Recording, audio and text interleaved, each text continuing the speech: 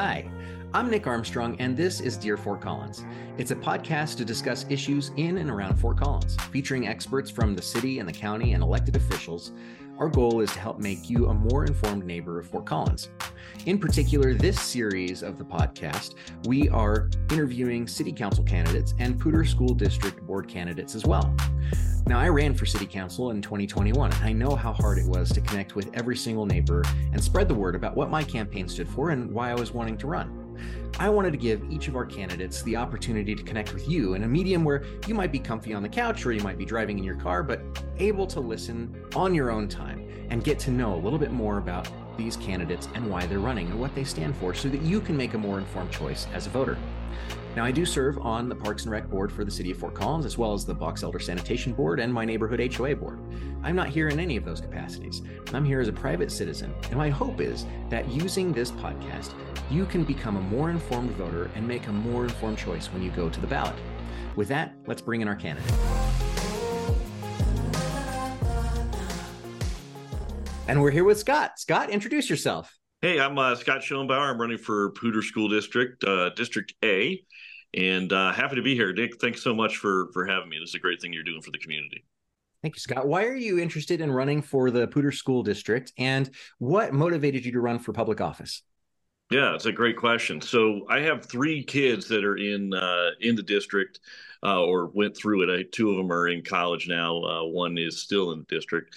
So definitely I was involved growing up. Kids went through Johnson, Weber, and Rocky, and did a lot of coaching. But also I run a small business, and I've seen recent graduates from Poudre School District as they're coming out, and just have a feeling that there's a lot of lack of preparedness for the real world. I've seen it in my own kids.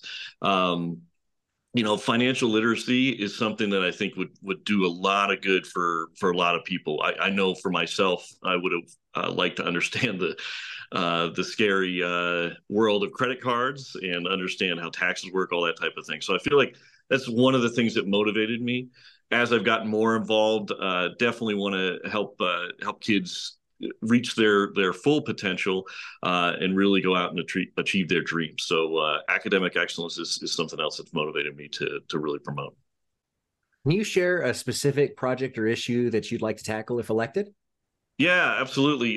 There's one big issue I think that's really been a big motivator of mine, and that's distraction-free learning in the schools. When my daughter was I think probably a sophomore, she was taking a tough math class, and that was usually about 10 to 11:30 was when that class was. And I'd get texts from her saying, "Hey, who do you think I should put in for my fantasy football quarterback?" And I'm like, aren't you in math right now? And she's like, "Oh yeah, but it's fine." And I'm just thinking, wow, she's struggling in this class, but she's got her cell phone out and is distracted. I think that's a big problem for a lot of kids. I know my youngest, who's a junior now, talks about it. He says a kid in his class watched the entire series, not just a couple episodes, but the entire series of Breaking Bad during one quarter of classes. And it's a great show, but not something you want to have them watching in class. So in terms of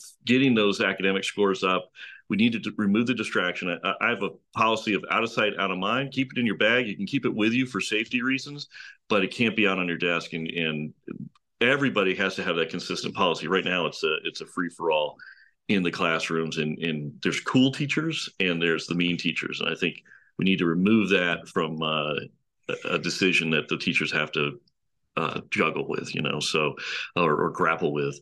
So that's one of the big issues I have. I think there's kind of a universal understanding of that with parents that is a major problem. There's a ton of social anxiety and mental health issues that are caused by social media, lots of bullying happening there, ideation of all kinds of things. So if we can just give the kids a break for those 7 to 8 hours, I think that's going to do them a world of good. So that's one of my biggest issues. Scott, what makes you uniquely qualified to represent the district?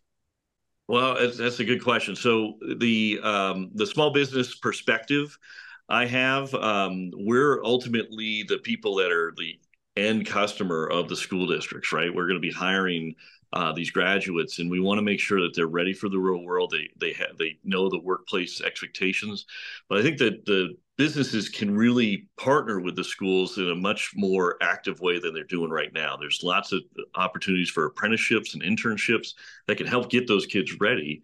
So I'm a big believer in that. I actually ran in 2019.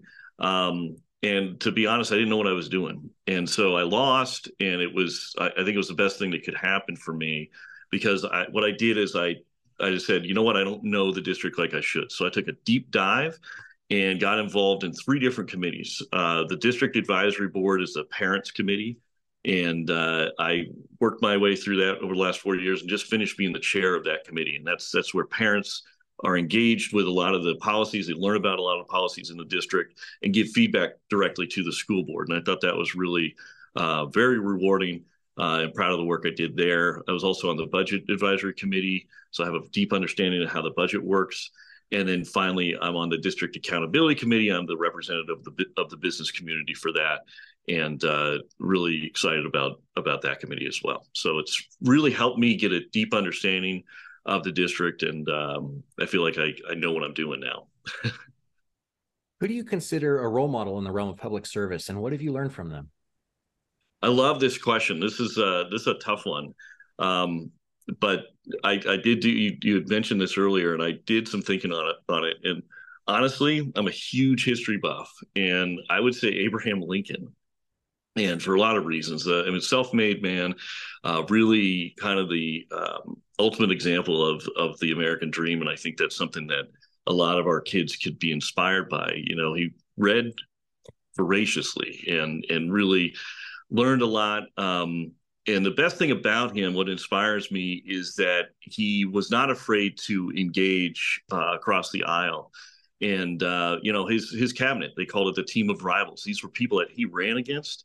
They didn't like each other, but he recognized that they had a lot of good ideas, and he wanted to engage with them, and they saved the country literally as a team. And so I think that's something that is missing in today's environment, and we need to have that civil but in-depth discussion. And I think that's gone from a lot of areas of government, and I think we can start saving it at the ground level here, the grassroots level, with school boards. So I'm really inspired by what he had to say. And one of the big things is, if it's a good idea, if you can convince somebody it's a good idea, that is the way to make change.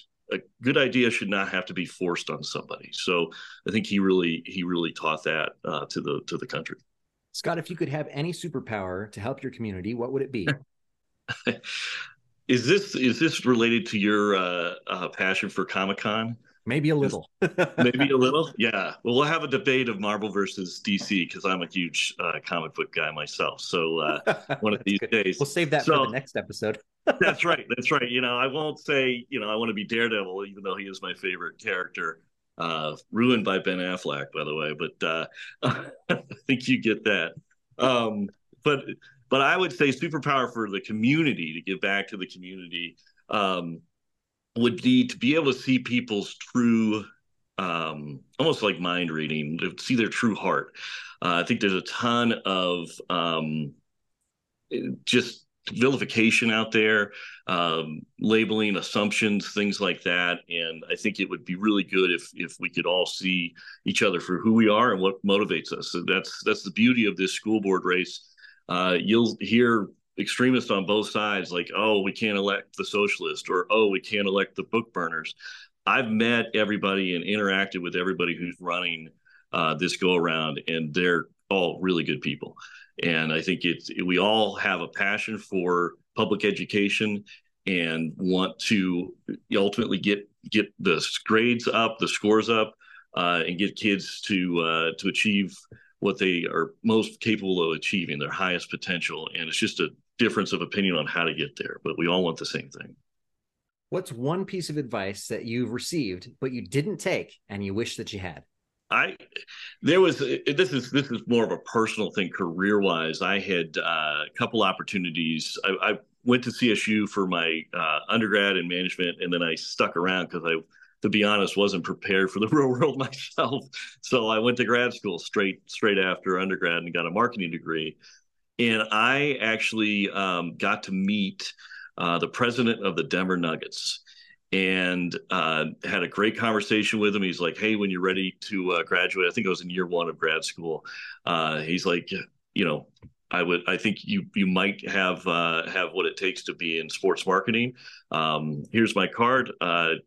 Give me a call. And my professor was like, "That's a big deal. You should definitely give him a call." And I decided not to, because I'd heard that the entry level at sports teams is very low paying, and you just end up selling tickets, and that's your thing. But I wish I had pursued that. I'm a sports nut, and obviously you have to start at some point and then move up. And that guy is Tim Leiweke. He's moved on from the Nuggets, and he's the guy that started the Seattle the new Seattle hockey team, and he's done a lot of stuff up there as well. And this is a master marketer, and I think I would have loved doing that, but that would have taken me out of Fort Collins, and I absolutely love Fort Collins. I'm a huge CSU Ram fan, and I say on my website it's hard to be a Ram fan these days, but not after that Boise State game. I am fired up now. So.